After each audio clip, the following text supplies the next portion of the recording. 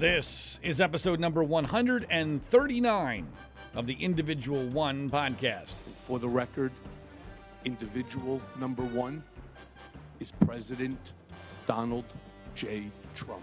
And I am your host, John Ziegler. We are broadcasting from Los Angeles, California, and distributed internationally by the Global Story Network. This is the critically acclaimed program which takes an honest and hard look at the post-presidency and the second impeachment trial of Donald Trump from a truly conservative perspective, because unfortunately no one else is willing or able to tell the real truth about him.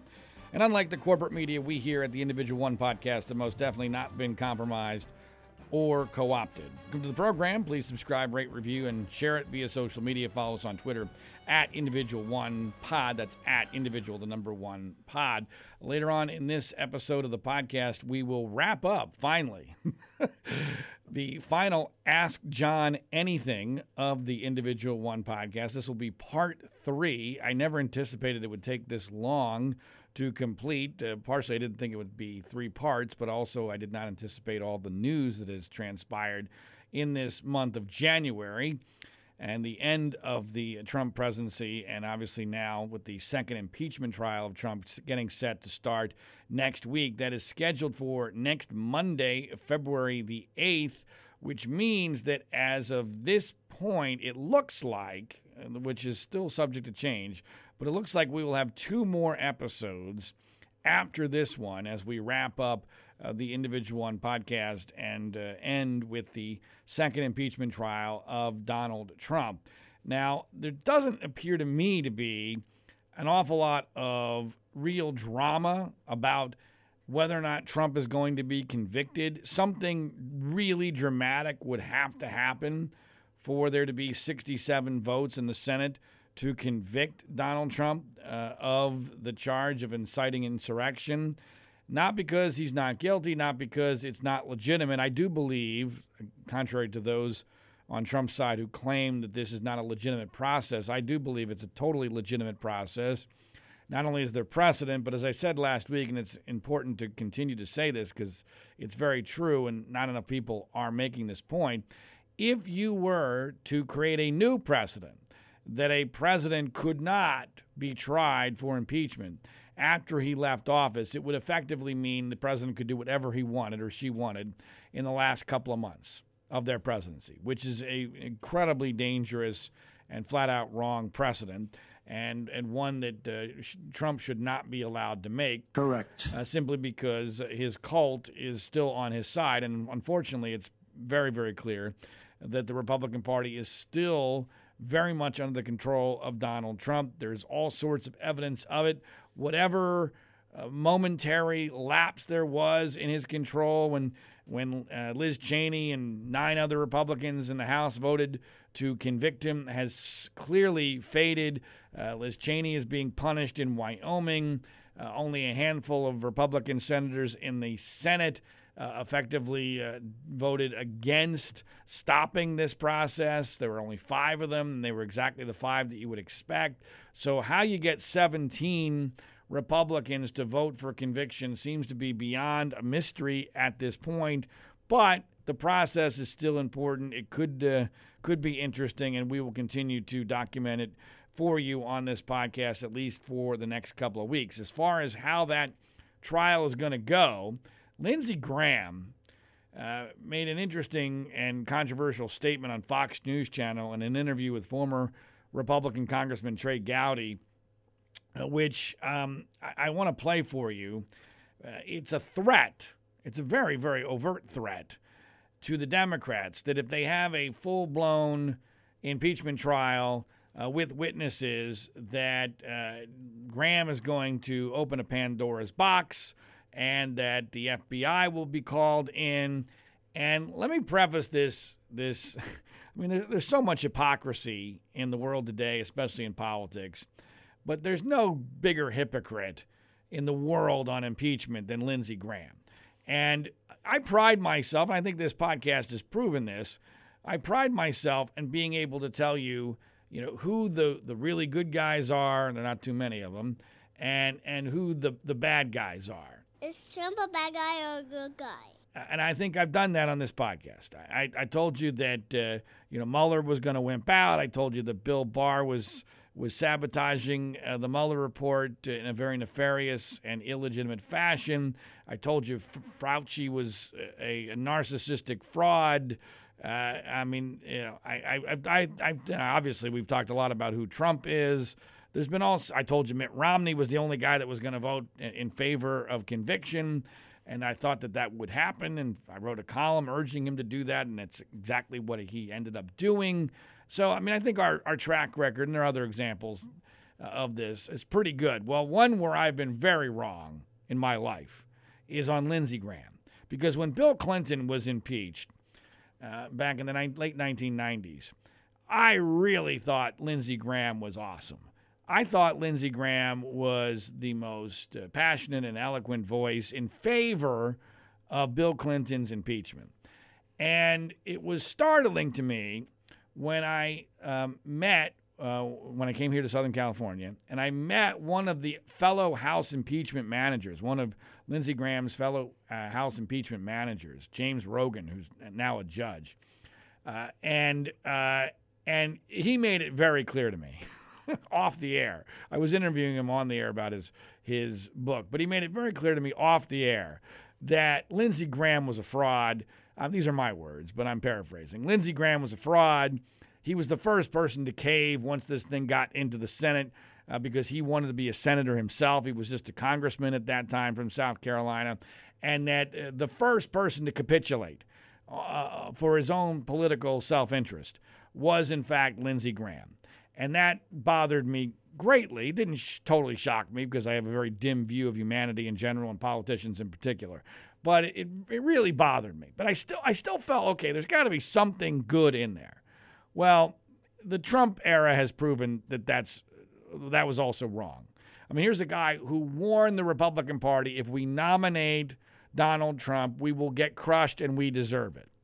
Now, it didn't happen in 2016, but it happened in 2018, it happened in 2020, and it may continue to happen in the future if, in fact, the Republican Party is unable to divorce itself from Donald Trump. And so Graham has consistently been a sycophant, even after the attack on the Capitol, where he dramatically told his friends in the most exclusive club in the world, the U.S. Senate, that he was done with Trump. Very dramatically. Of course, very few people gave him any credit for that because you can't do that. But he tried. He tried to claim that, all right, I'm washing my hands of this. Well, immediately that turned out to be a fraud. He immediately started kissing Trump's ass again, and now here he is still defending Trump post-presidency in a situation which shows dramatic hypocrisy towards his previous position on impeachment with regard to Bill Clinton. And here he is issuing this threat about what will happen if there is a real impeachment trial put on by the Democrats. Let's be clear, one more thing.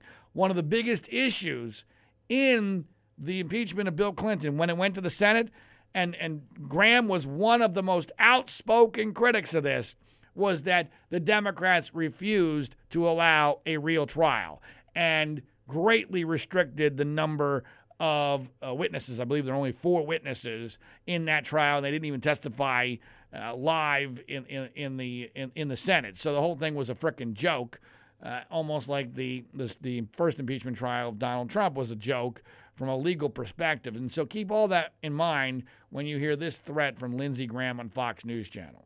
If the House managers want to use this as a political commercial against Donald Trump and Republicans, and they want to call witnesses now, they didn't call during the impeachment process in the House, this thing could go for weeks or months, and that would be bad for the country. So, to my Democratic colleagues, if you vote to call one witness, none were called in the House, get ready for a long trial.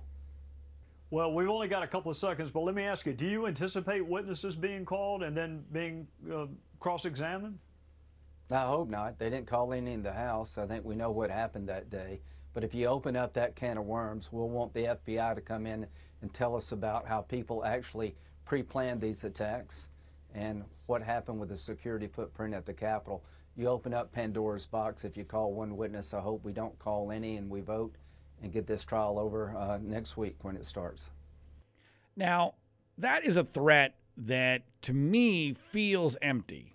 I know from a substantive standpoint, what Graham is referring to is legitimate. I mean, these are issues that should be brought into the trial, whether or not the attack was pre-planned, and I don't know so much about how relevant the lack of security was unless there's some evidence that the security helped facilitate the attack on the Capitol. But I don't see what Graham is referring to there as at all exculpatory towards Donald Trump.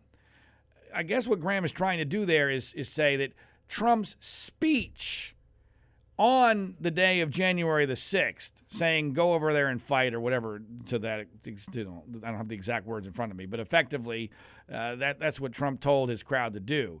That therefore, if the plan to attack the Capitol existed before then you can't blame Trump for that. Well, that's bullshit. And the reason why that's bullshit is, why were people planning, if they indeed were, planning to attack the Capitol to stop the Electoral College from officially counting the votes? The reason why they were doing that is because of 2 months of lies told by Donald Trump. Correct. And so you don't get to claim that somehow Trump is exonerated or not guilty simply because people were already being provoked by Trump's words into doing this. And because therefore somehow, well, there were plans before the January 6th speech, therefore the January 6th speech isn't the cause or the sole cause or the primary cause of the attack on the Capitol. That's not how this works. This happened over an extended period of time. The so-called big lie that was told again and again and again, which fomented this kind of anger, this hatred. You don't do this overnight. Nobody decides to go attack the Capitol of the United States based upon a couple of words in one speech. This has to happen time and time again. So because you're asking people or telling people in this case to do something incredibly dramatic, it has to occur over an extended period of time. And he needs a lot of help, by the way. There's a lot of people that helped in this. Those who enabled him in the Senate and the House and on conservative media. So I don't buy what Graham is selling from a substantive standpoint. I would like to believe that it's a bluff. I would also anticipate that the Democrats are not going to be intimidated by that kind of bluff because their base really wants this to happen. Their base really wants Trump to be convicted. And I've written about this where the political incentives here are completely upside down. I believe that Lindsey Graham is smart enough to realize it would be better for the Republican Party going forward if Donald Trump was convicted and unable to ever run for office again. Now, there would be downsides to that for the Republican Party, but in the long run, that would be beneficial and would give the party at least a theoretical shot in 2024. If that does not happen and Trump is healthy and still involved in politics, then it's over in 2024, and whatever hope of a rebound in 2022 is probably out of reach if Trump is the brand for the Republican Party. Graham probably understands that. What's really strange is he just got reelected. He's not going to run for reelection again for another 6 years. You would think he would have at least half a testicle here. I'm not going to get into that. But he doesn't. And I don't fully understand why. I don't understand why he's continuing to do this for Trump. But the Republican incentive is all upside down. They're the ones fighting for an acquittal that's against their own self-interest. Meanwhile, Democrats, because their base hates Trump so much, are actually in a weird position of being in favor of doing something that would help their opposition and potentially hurt them. They love having Trump around. They love it. Correct. From a political standpoint, the Democrats do. But their base is going to demand they go balls to the wall here. And so my guess is that there will be at least some semblance of a real trial. And yes, from a political standpoint, what Democrats are probably hoping to do is to further emblazon on the minds of Americans that this still is the Donald Trump party. Look at the Republicans defending this asshole who helped incite an insurrection on the Capitol that resulted in the deaths of several people. And I can see that. I can understand that from a political perspective. And the evidence is overwhelming, as I've already alluded to, that the Republican Party is unwilling or unable to make any significant break from Donald Trump. Kevin McCarthy, the House Minority Leader, actually went down to Mar-a-Lago to hold Trump's hand. And they took a photograph together. I mean, really, it's unbelievable. It's just flat out ridiculous. No need for McCarthy to do that, except just to show the Trump cult that, hey, he's still our president. And, Trump hasn't said anything. He doesn't have his Twitter feed. He hasn't given an interview since any of this happened, really, and certainly not since his presidency ended. And yet, Republicans are sticking by him in enormous numbers. A new poll just out yesterday indicates that 90% of Republicans want Donald Trump acquitted. You cannot be serious! 90%. A guy who has no current power and in the real world will never be president again, and who has effectively opened the door towards socialistic rule in this country. It's all under his watch that all this happened. He fulfilled so few of his promises. Where's that goddamn wall he talked about constantly? Why do we still have Obamacare? The spending is completely beyond out of control. The tax cut's going to go away. Almost everything he did is going to be eliminated if it hasn't already been by these Biden executive orders. And yet 90% of Republicans are still totally on board with him. Meanwhile, the rest of the country, a little over 50% in most polls, indicate that they want Trump convicted. Those are almost all liberals. Those are the people that voted against Trump, and they're going to want at least some semblance of a real trial. So the country could not be more conflicted, more divided.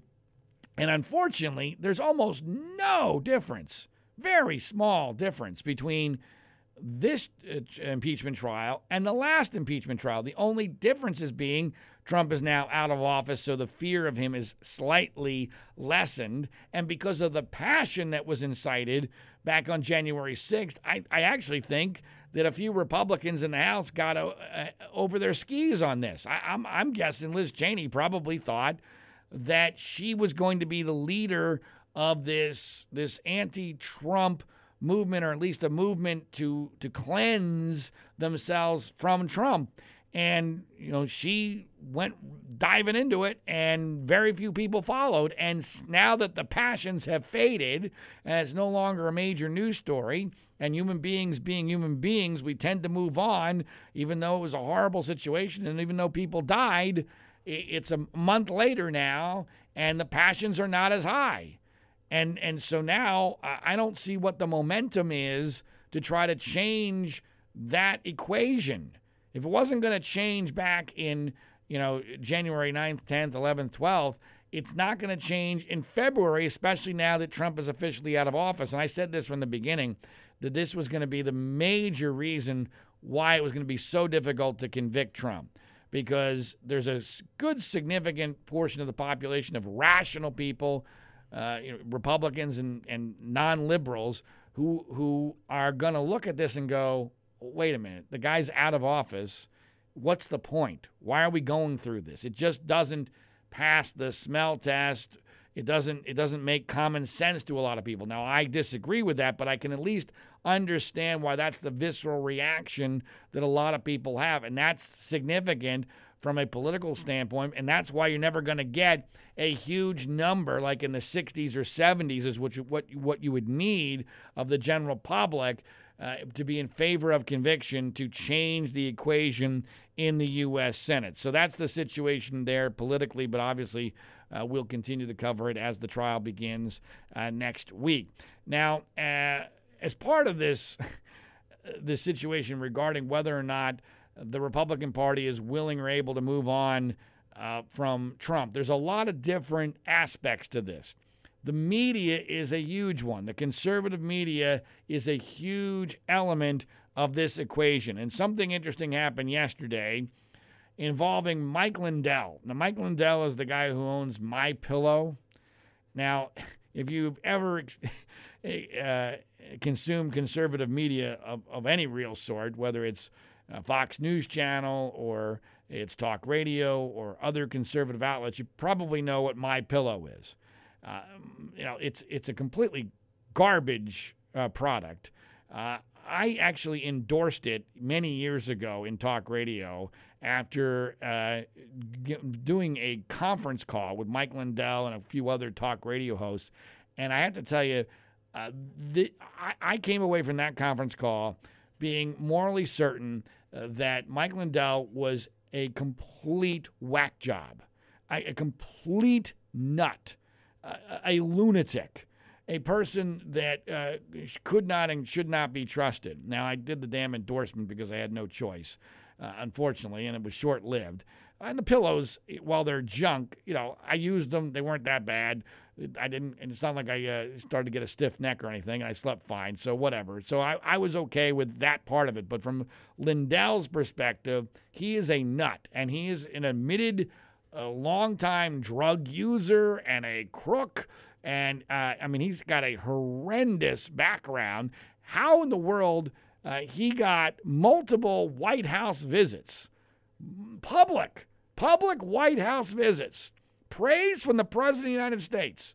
This nut job, all because he has become a conservative icon, not because of his life or his beliefs or his promotion of causes, but because he's been spending so much money on conservative media. That's the only reason. He's basically been single-handedly propping up huge portions of talk radio and Fox News Channel. Without him, there would be a lot of people out of jobs in the conservative media. And so he has been the target of a lot of liberal backlash. He got tossed off of Twitter just like Trump did. Even the MyPillow Twitter handle got tossed off of Twitter, largely because he's been very adamant about promoting these voter fraud conspiracies and the Dominion voting machines, and it's all bullshit, and there's no evidence for it, there's no logic for it.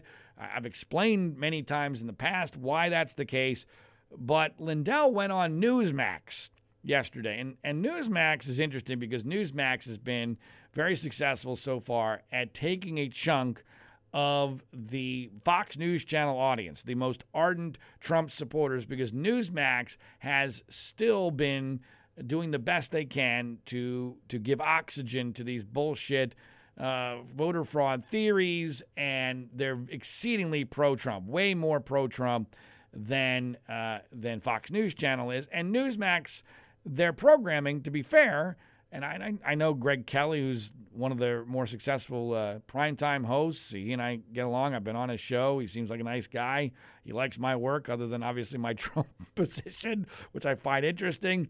But Newsmax programming, the quality of it is far better than their competitor, One American News. One American News is a complete fucking joke. I've been on One American News several times before the whole Trump era. They're run out of a dingy strip mall just outside of San Diego. The idea that they're considered a national news network is just absurd. It's just flat out ridiculous. And so I don't even take them seriously. They are beyond propaganda. Newsmax at least tries to create a semblance of something that is legitimate. So Lindell went on Newsmax yesterday, and everything got off the rails. And it got off the rails because Lindell, when asked about being kicked off of Twitter, immediately went into what in his mind was the explanation, which is that he's been the one who has been promoting these theories about voter fraud. Well, the male anchor on Newsmax, clearly and obviously, anyone who's ever been in the business knows when you watch this what was happening. What you're about to hear is him reading a statement that he was clearly told by his bosses you have to read, because they are terrified of being involved in a lawsuit from Dominion. Dominion has already been very successful in going after a couple of different entities that have made these false claims about them being the promoter of voter fraud and that their machines somehow gave votes to Biden that were supposed to be for Trump or whatever bullshit conspiracy theory there is. And so what you're going to hear is twice when Lindell goes down this path, the Newsmax anchor trying to read this statement to save their job, and then they eventually leave the set. That's what an incredible wussy this guy was.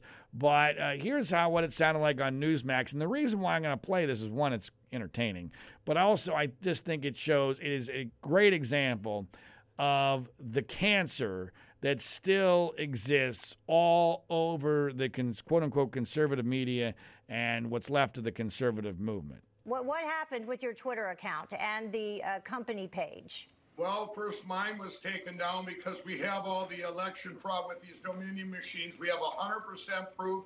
And then when they took it down about 3 weeks ago, and then I'm going to put it back up. My personal, it was a Mike, thank you very much. Mike, you're talking about machines that we at Newsmax have not been able to verify any of those kinds of allegations. We just want to let people know that there's nothing substantive that we've seen. And let me read you something there. While there were some clear evidence of some cases of vote fraud and election irregularities, the election results in every state were certified, and Newsmax accepts the results as legal and final. The courts have also supported that view.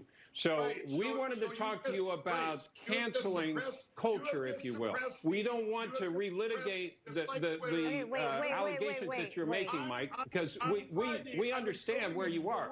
So let me ask you this. Do you think that this should be temporary? Because it appears to be permanent. Could you make an argument that it is temporary? What? Could you make an argument that this could be a temporary banning rather than permanent? No, I want it to be a permanent because you know what? They did this because I'm revealing all the evidence on Friday of all the election fraud with these machines. So I'm sorry if you think it's not Mike, real.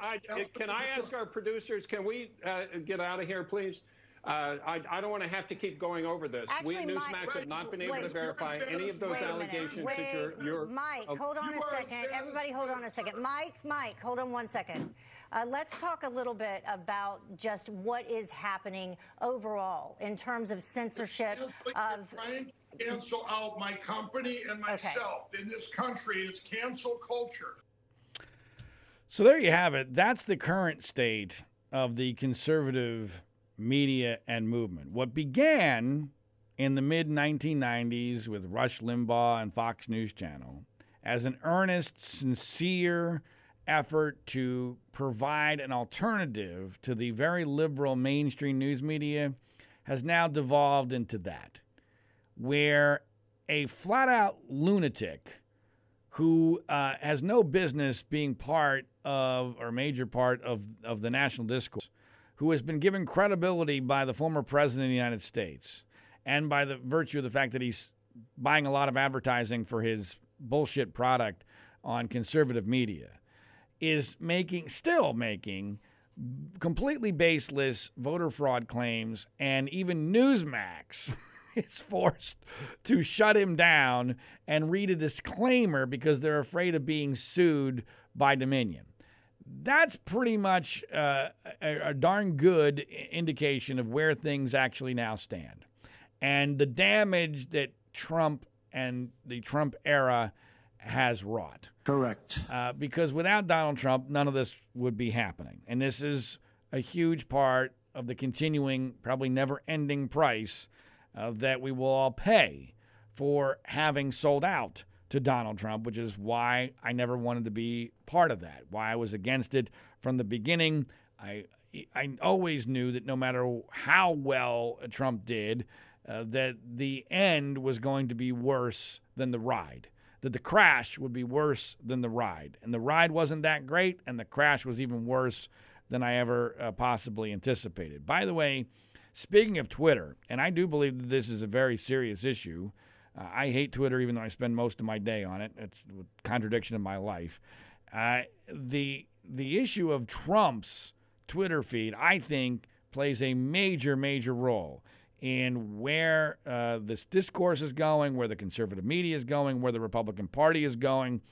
And I was of the belief, until fairly recently, that Trump was going to get his Twitter feed back.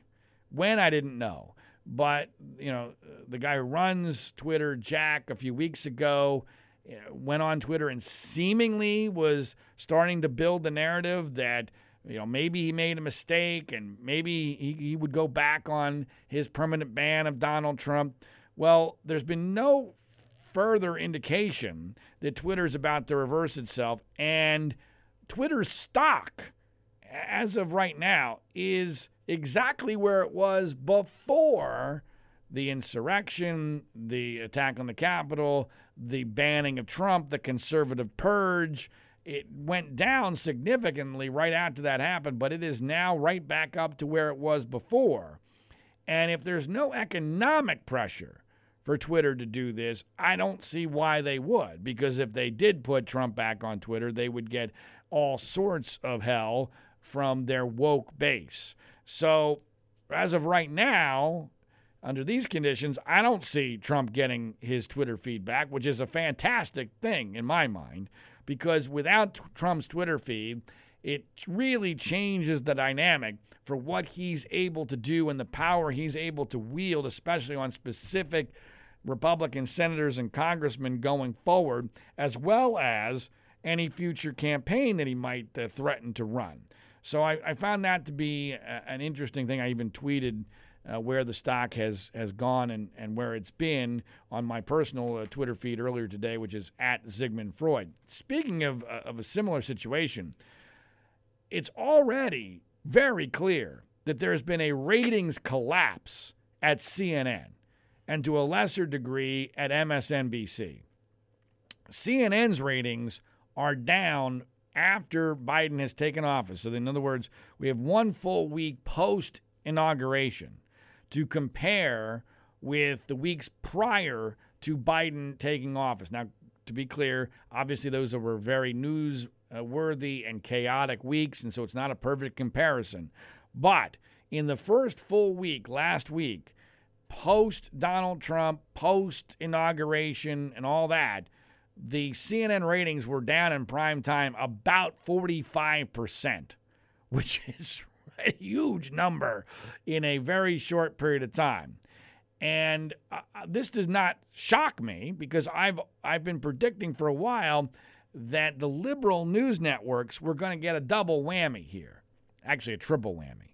The first is they're going to lose their Darth Vader. So you lose Trump as the news creator and the facilitator of anger among your most passionate viewers. That's a big deal in cable news now, because that's all they appeal to. They just appeal to the people who are most passionate because they don't care about the middle anymore. All they need, CNN's looking to get 5 million sets of eyeballs on their sets every night. If they do that, it's a huge success. They don't care about the other 320 million people. So they only need those 5 million.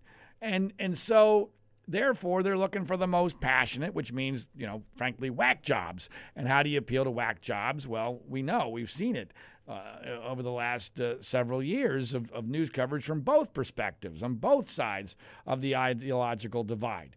And so when that number goes from, just over 5 million to just about 2.5 million, or just a little over 2.5 million, depending on which hour you're talking about, in a very short period of time, that's very significant. So the loss of Trump is a big part of it. Obviously, Biden is nowhere near as interesting. Now, what would be most troubling for me at CNN is it's not as if Biden hasn't created news. I mean, Biden is giving all sorts of gifts to his liberal base. He's through the executive orders and everything else. I mean, he is a liberal fantasy right now, a socialist fantasy, and yet that doesn't seem to be driving or maintaining the numbers at all. So that's the second part of the equation. The third part, which no one else will ever mention but me, partially out of curiosity or lack of imagination and partially out of cowardice, is that there's another phenomenon going on here with the liberal viewing base, and that is the pandemic. And they will never admit to this, and I'm not suggesting that this is anything close to universal, but there's a portion of the liberal base that was rooting for the virus during the Trump administration. Correct. That is a fact. I don't know what that percentage is, but it was a significant number of people. I saw it on Twitter all the time, where those who hated Trump the most were rooting for the virus because they knew it was bad news for Trump and that therefore that made them feel good. So they had a rooting interest in the virus, and they actually liked hearing the bad news, presumably as long as it didn't impact them or their immediate friends and family. So now you have a situation where the two things driving coverage, the presidency and the pandemic, are now working against CNN and to a lesser degree MSNBC viewership because they don't have Trump as their Darth Vader, and a significant portion of their audience is no longer all that interested in hearing bad news about the pandemic because it's now just bad news. And there's no silver lining in it for them.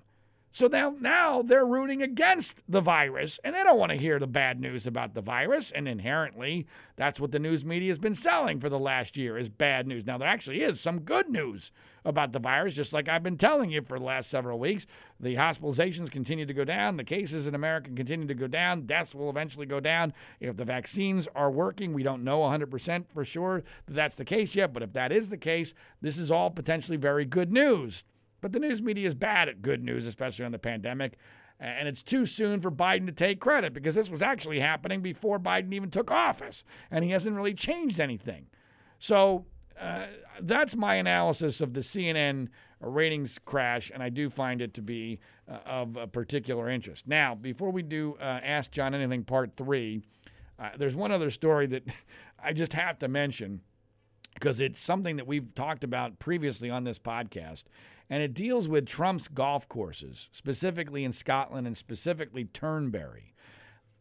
For those of you who are fans of this podcast, you know that I have always had great suspicions about how Donald Trump was able to purchase the famous Turnberry golf course in Scotland.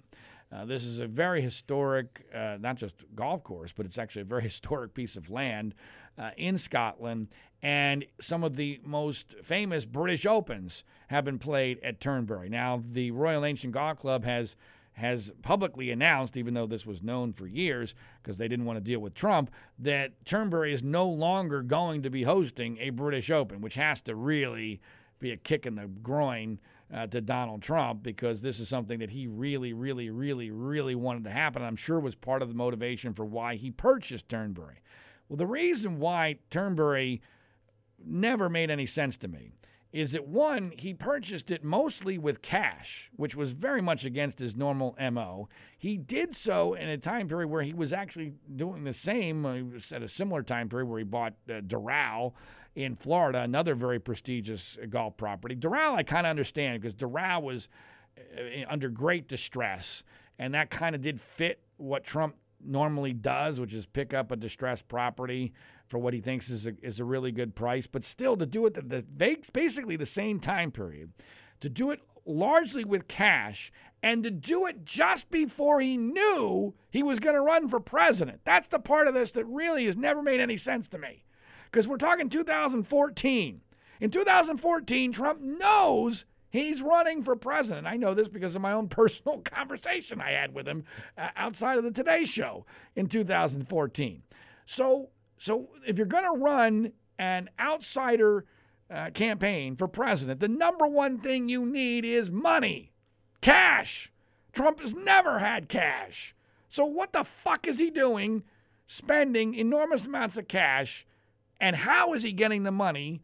And remember, we're still coming out of a horrendous real estate bust in 2008, 2009. So it never made any sense to me. How did this happen? Now there are possible explanations, but I would like one.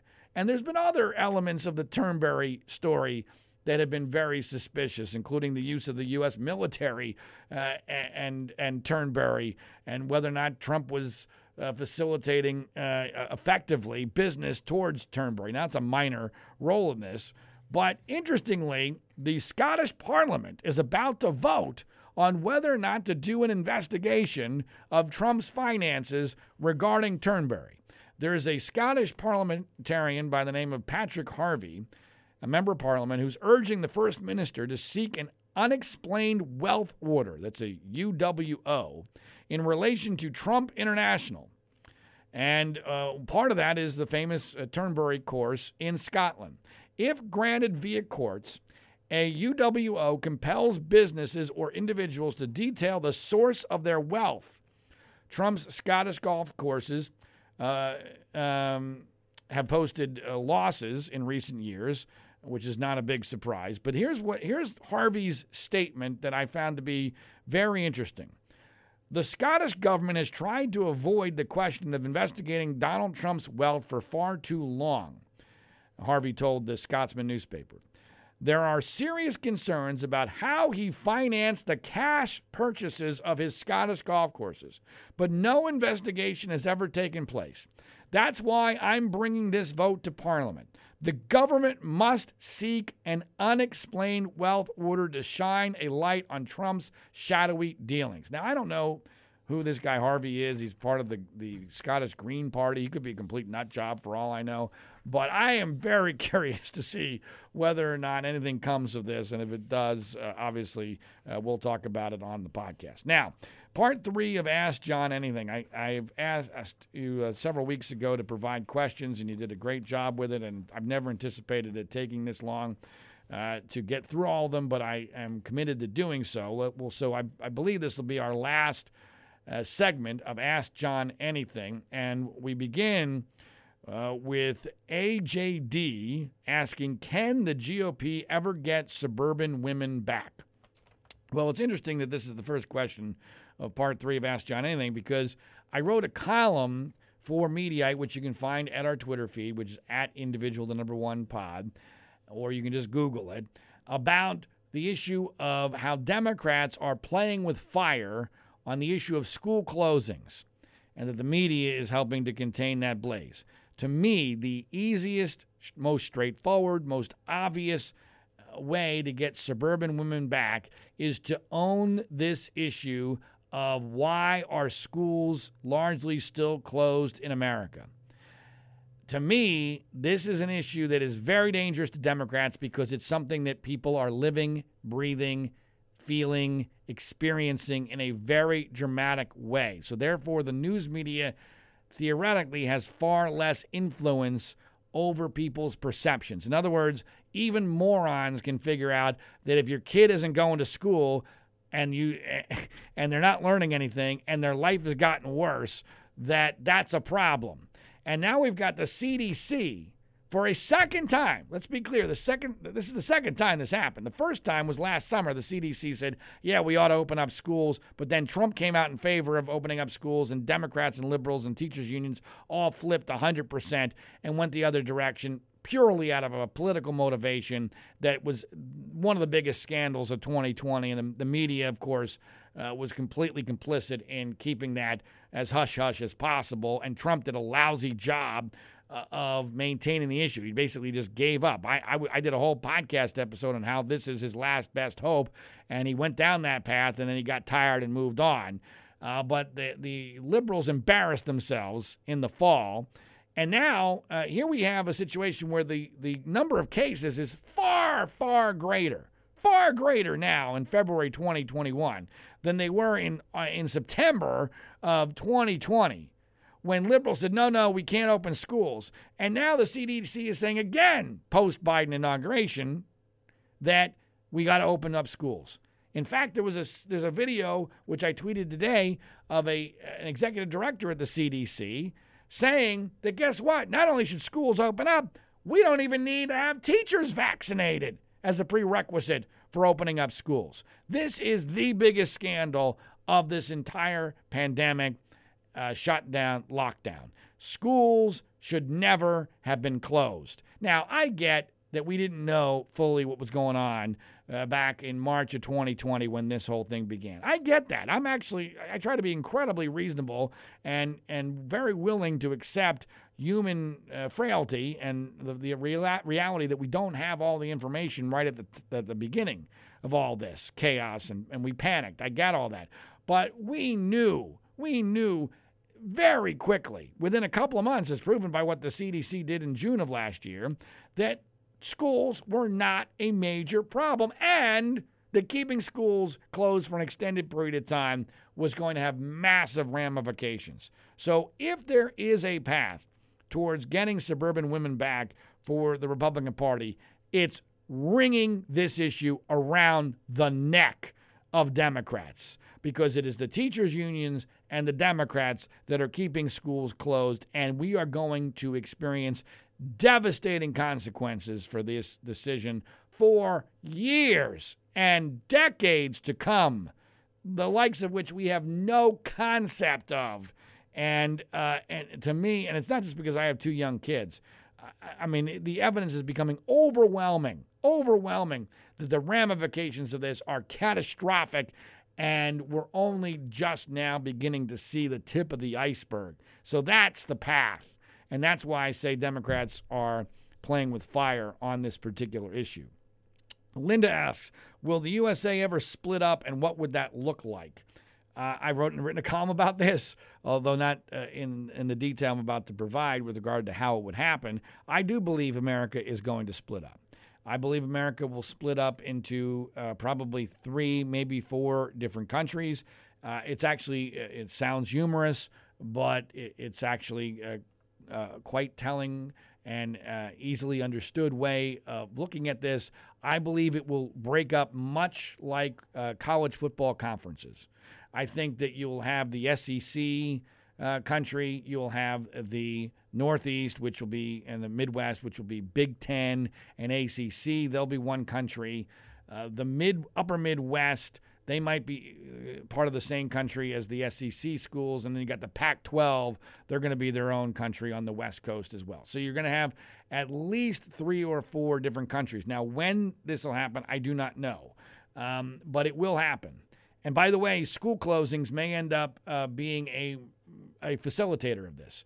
You may have at least 2 different countries, one country where you have in-person school and one country where you do not have in-person school because of this insane reaction to the pandemic. But that's the short answer to that question. Jason, will Trump and his family face prosecution after leaving office? Well, if you count the impeachment trial, Trump already is. I have no idea on this.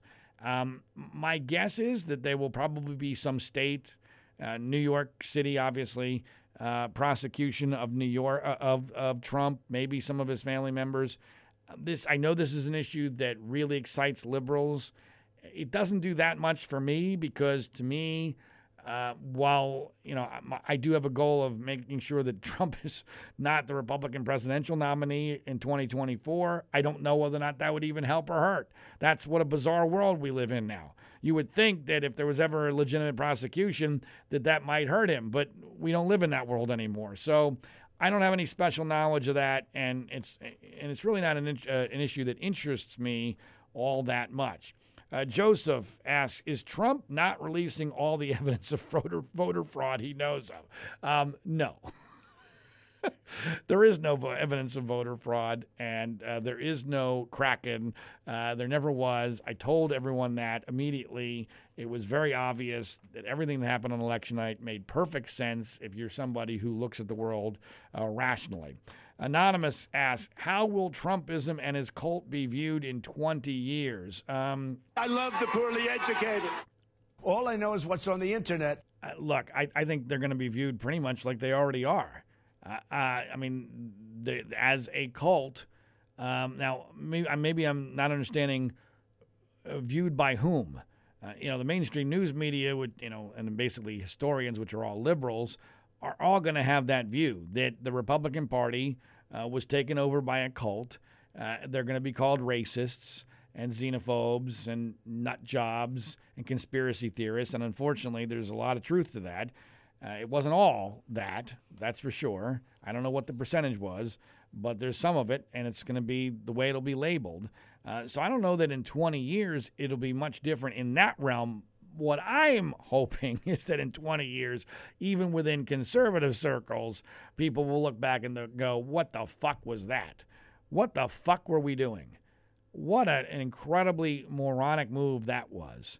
Now, there will be always people who will be invested in what happened. They don't want to admit a mistake. They will claim, well, it was a gambit, but we had no choice because liberals were going to destroy the country anyway. This was our last best hope. I hate that argument because I've always viewed the Republican Party, at least in modern times, as the role of defending the country against socialism and progressivism and now fascism when it came to the pandemic response, and that we were inherently a defensive organization. We didn't have the ability to be offensive because the media is not on our side, academia is not on our side, entertainment's not on our side, the numbers in the Electoral College are usually not on our side.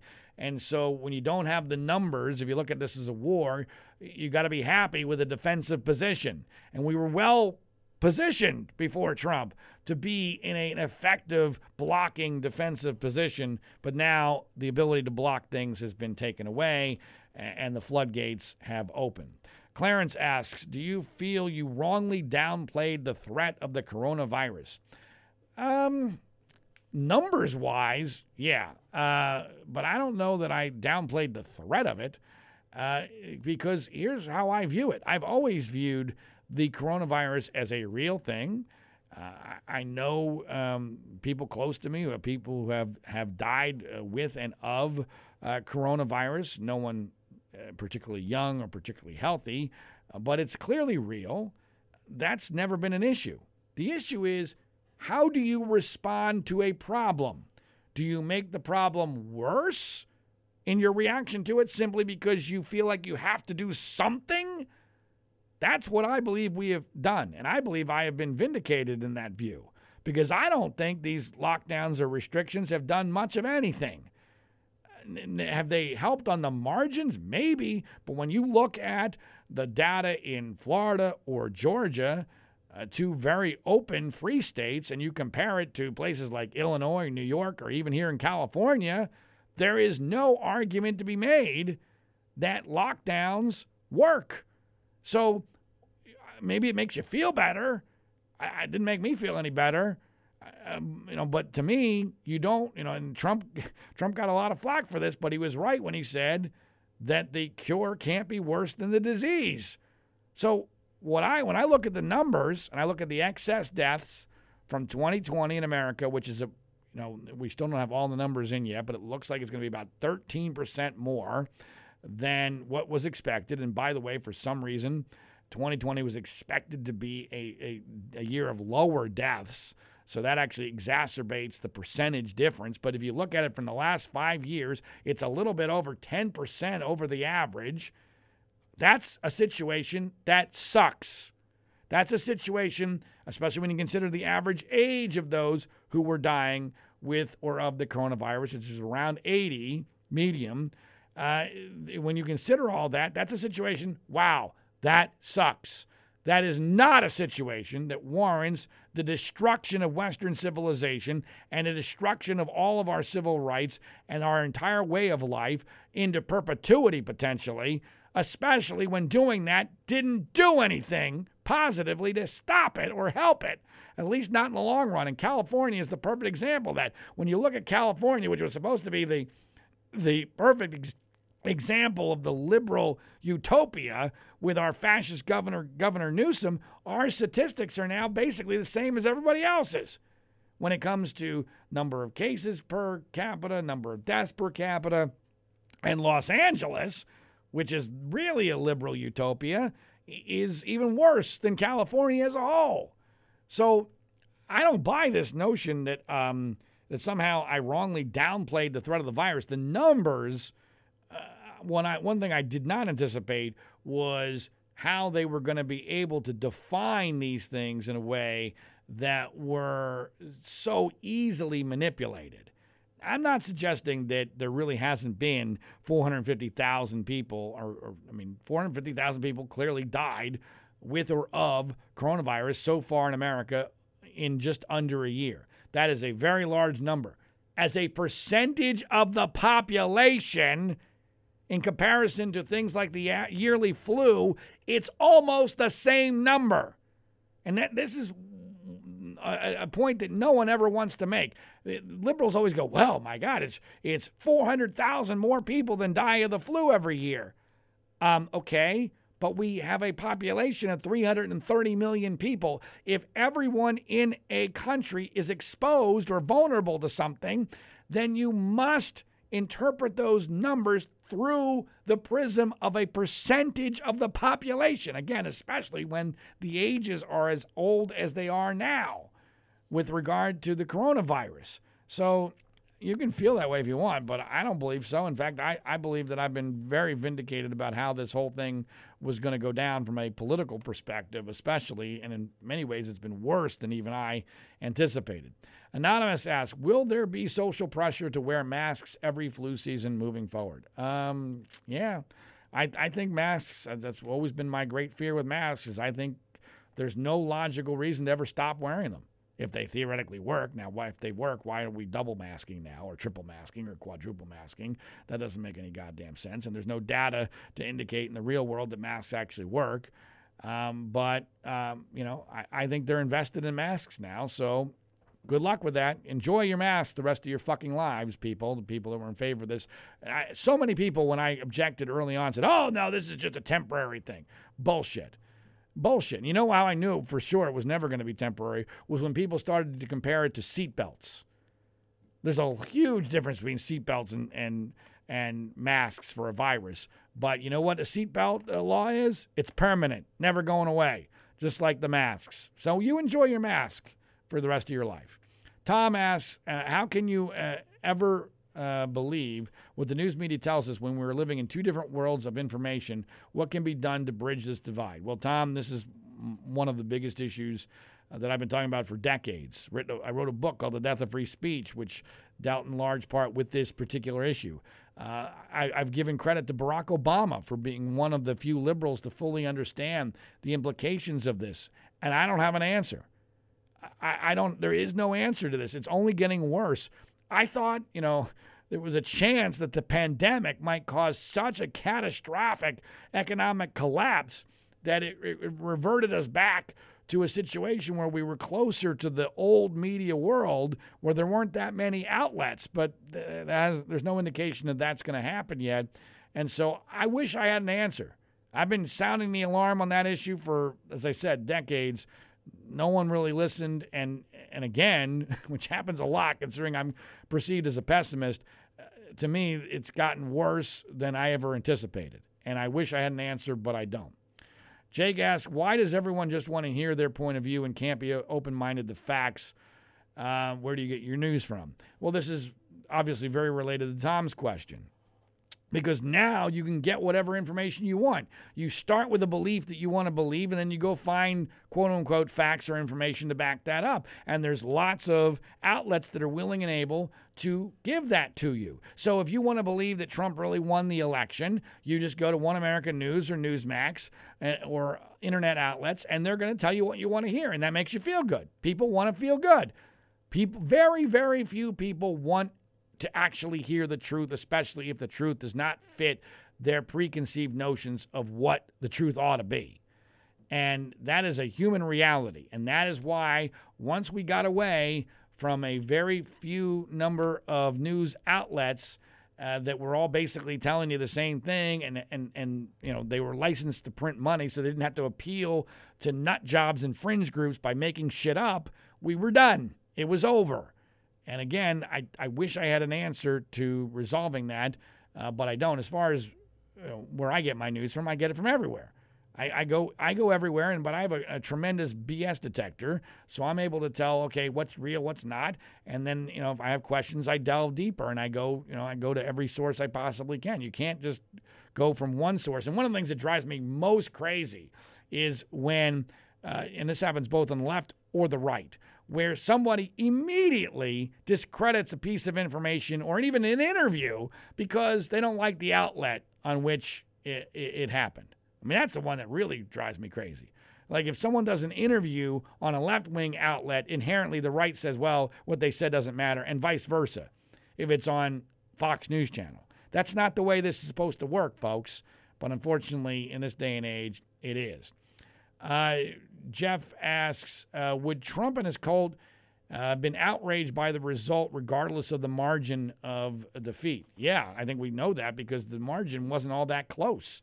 I mean, it was popular vote-wise, it was about 7 million votes, and electoral college-wise, it was exactly what Trump won by in 2016, which he falsely claimed was this historic landslide. So it really wasn't all that close. Now, yeah, if Georgia, Arizona, and Pennsylvania go in the opposite direction, much like what happened in 2016 with Pennsylvania, Michigan, and Wisconsin, then he wins. But that was not that close to happening. And they were going to be outraged regardless because they believe in conspiracy theories, and Trump facilitated that belief very early on, even before the election, saying the only way he was going to lose is if this was rigged. And we saw the results of that. Dave asks, will the news media get so bored with Biden that they will go after Hunter Biden in hopes of delivering a more exciting Kamala Harris? No, they don't think that way. That's not the way this works. I think they're just going to be patient, knowing that they're going to get Kamala Harris in 2025, if not sooner, if something happens to Biden physically. But I do not see them being that Machiavellian that they're going to go after Hunter Biden somehow, so that gets rid of Joe Biden. I don't even know how that would get rid of Joe Biden to begin with, but nice try, but no. Anonymous asks, what is your plan for saving the Republican Party? Will people leaving New York and California make them change their very liberal policies? Well, it's interesting about people leaving different states for another state. I hear a lot of people in Texas complaining about all the people from California coming to their state, and somehow that's making Texas more like California and more liberal. Well, that doesn't make any fucking sense to me because the people who are leaving for political reasons are not liberals. Liberals love it here. It's the conservatives, or at least more conservative people, less liberal people, who would be leaving. You wouldn't be leaving for Texas if you were a liberal. So that doesn't make any sense to me. As far as the migration across the country, if I was in charge of the Republican Party, he, and I don't even know how you would do this logistically, but here's what I would do. The first thing I would do is I would figure out a way to get the 1.2 million people in Los Angeles County here in Southern California who voted for Donald Trump, who have absolutely zero political power. That's 1.2 million votes for a guy who had no chance of winning the state, who's politically toxic in this area. So there's 1.2 hardcore Republican voters in Los Angeles County. You got to figure out a way to get half of them to move to key states. You got to figure out a way. If you could get 600,000 people, and by the way, they'll have kids and other relatives with them, so over time this would grow further votes. But if you could get them to move to Arizona and maybe a few in Texas, because Texas needs some support, and to Georgia, and getting them to move to Pennsylvania would be the most difficult part, given the weather. But if you were able to spread 600,000 of those Trump voters out, that would do a significant damage to the advantage that the Democrats have in the Electoral College in presidential elections. Now, that's more of a fantasy. Long term, the only way I see the Republican Party being saved is if you somehow get rid of Trump. You're going to have to suffer for that, at least in the short run. And you've got to figure out somebody else who can be the standard bearer for the party and obviously a viable Republican nominee in the future. In my mind, the next 12 years, barring a catastrophic event, which could easily happen, the next 12 years are gone from a Republican presidential standpoint. It's not till 2032 that Republicans have a shot at winning the presidency. And in my mind, if I'm running the Republican Party, I am talking to Tim Tebow and Tiger Woods every day.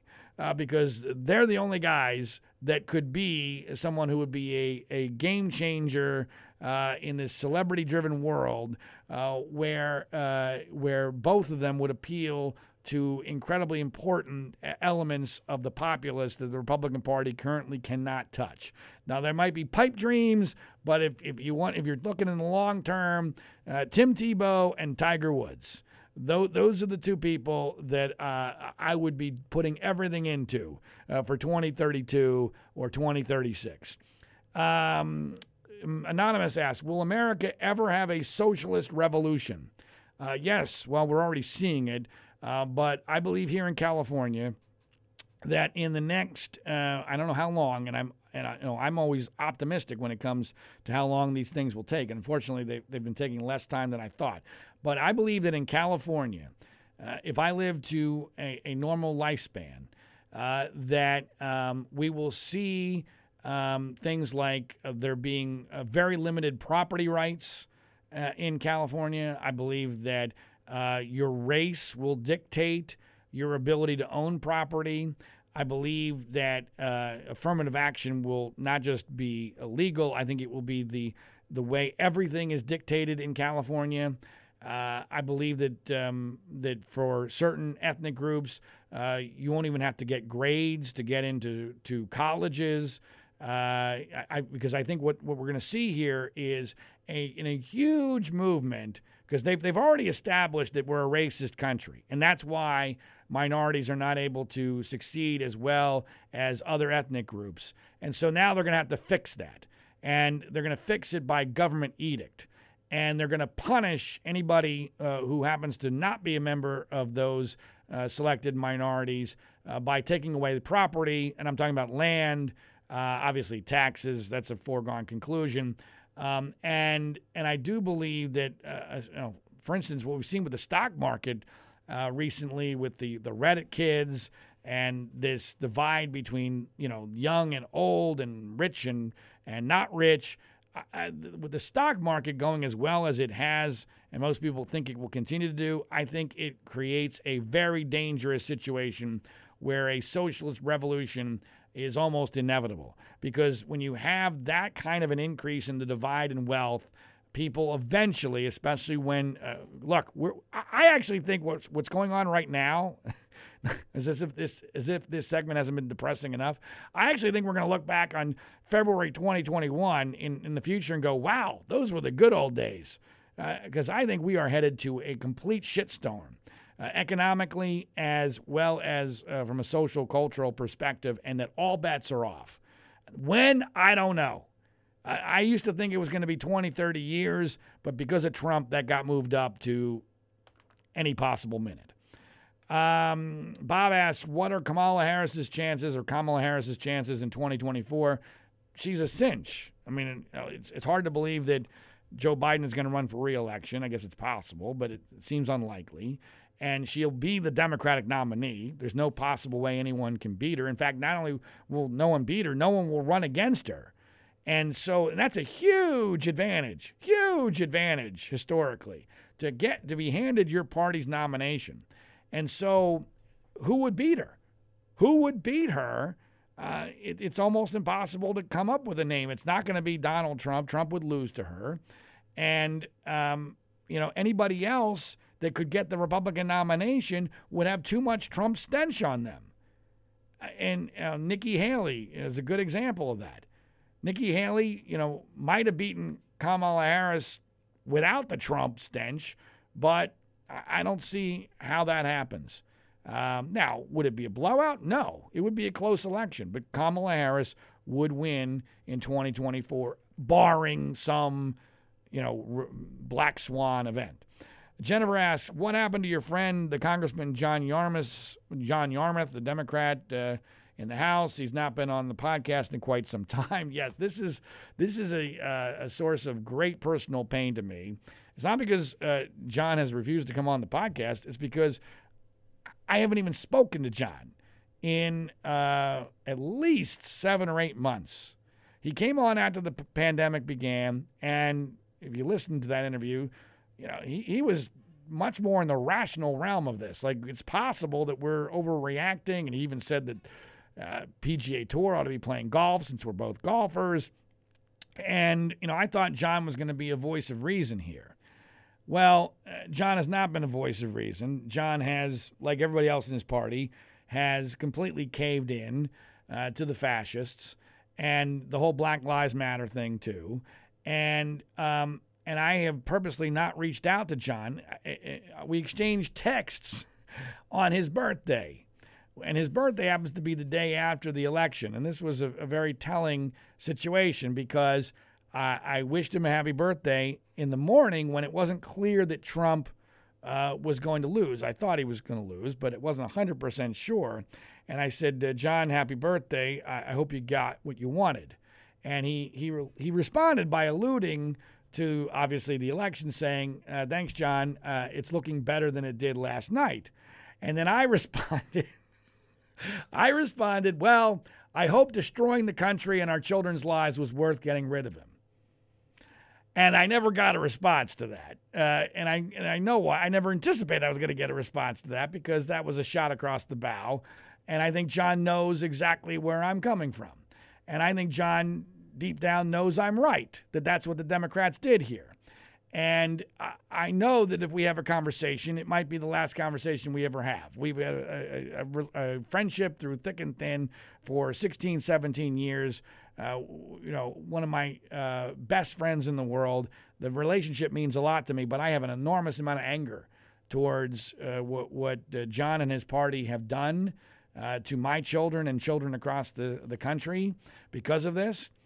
We've never had a fight in our entire lives. In all those 16, 17 years. But this one would be epic, and I don't see how it could possibly end well. So I've tried very hard to avoid it. And that's why I've not asked him to come on the podcast. It would be a spectacular interview if it happened. It probably would even make news.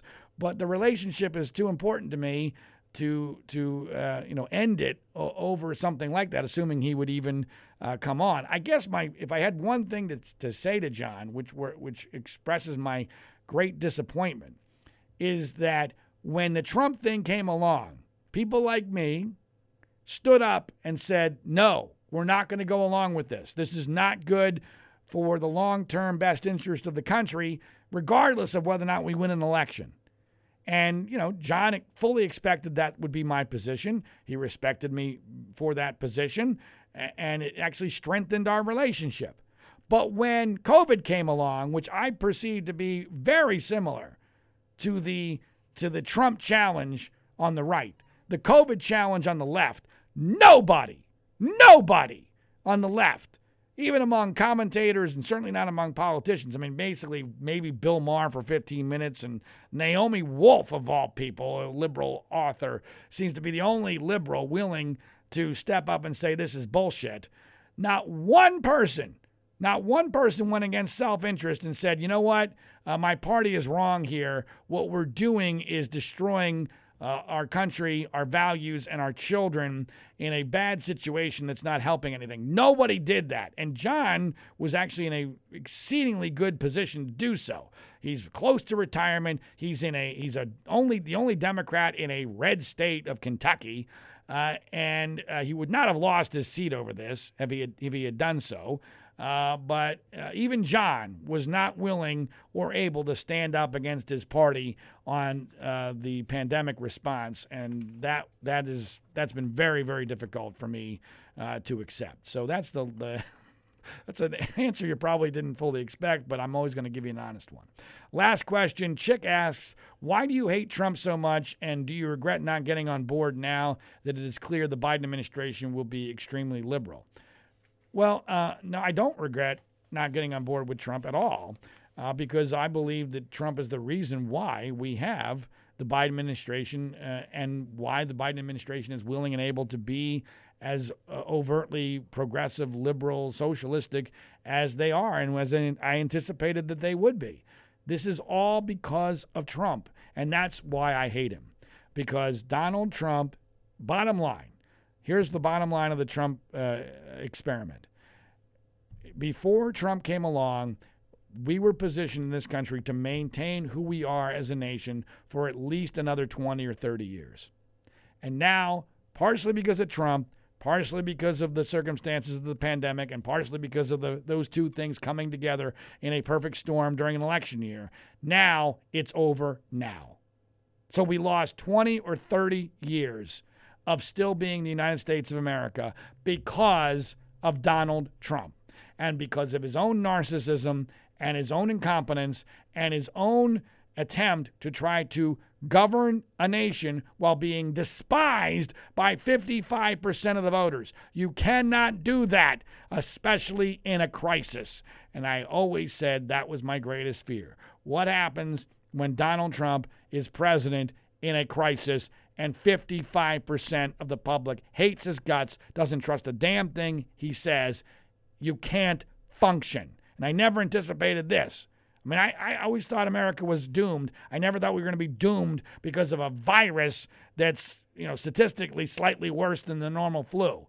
I never thought that, but that would not have happened if Donald Trump had never been president. It would never have happened if Donald Trump had not been the Republican presidential nominee. It would never have happened if a huge portion of the Republican base and almost all the conservative, quote-unquote conservative media had not sold out to this pathological lying con man. And that's why I will always hate Donald Trump, because I blame him for everything that is happening now and which will continue to happen into the future, probably for the rest of my lifetime and yours.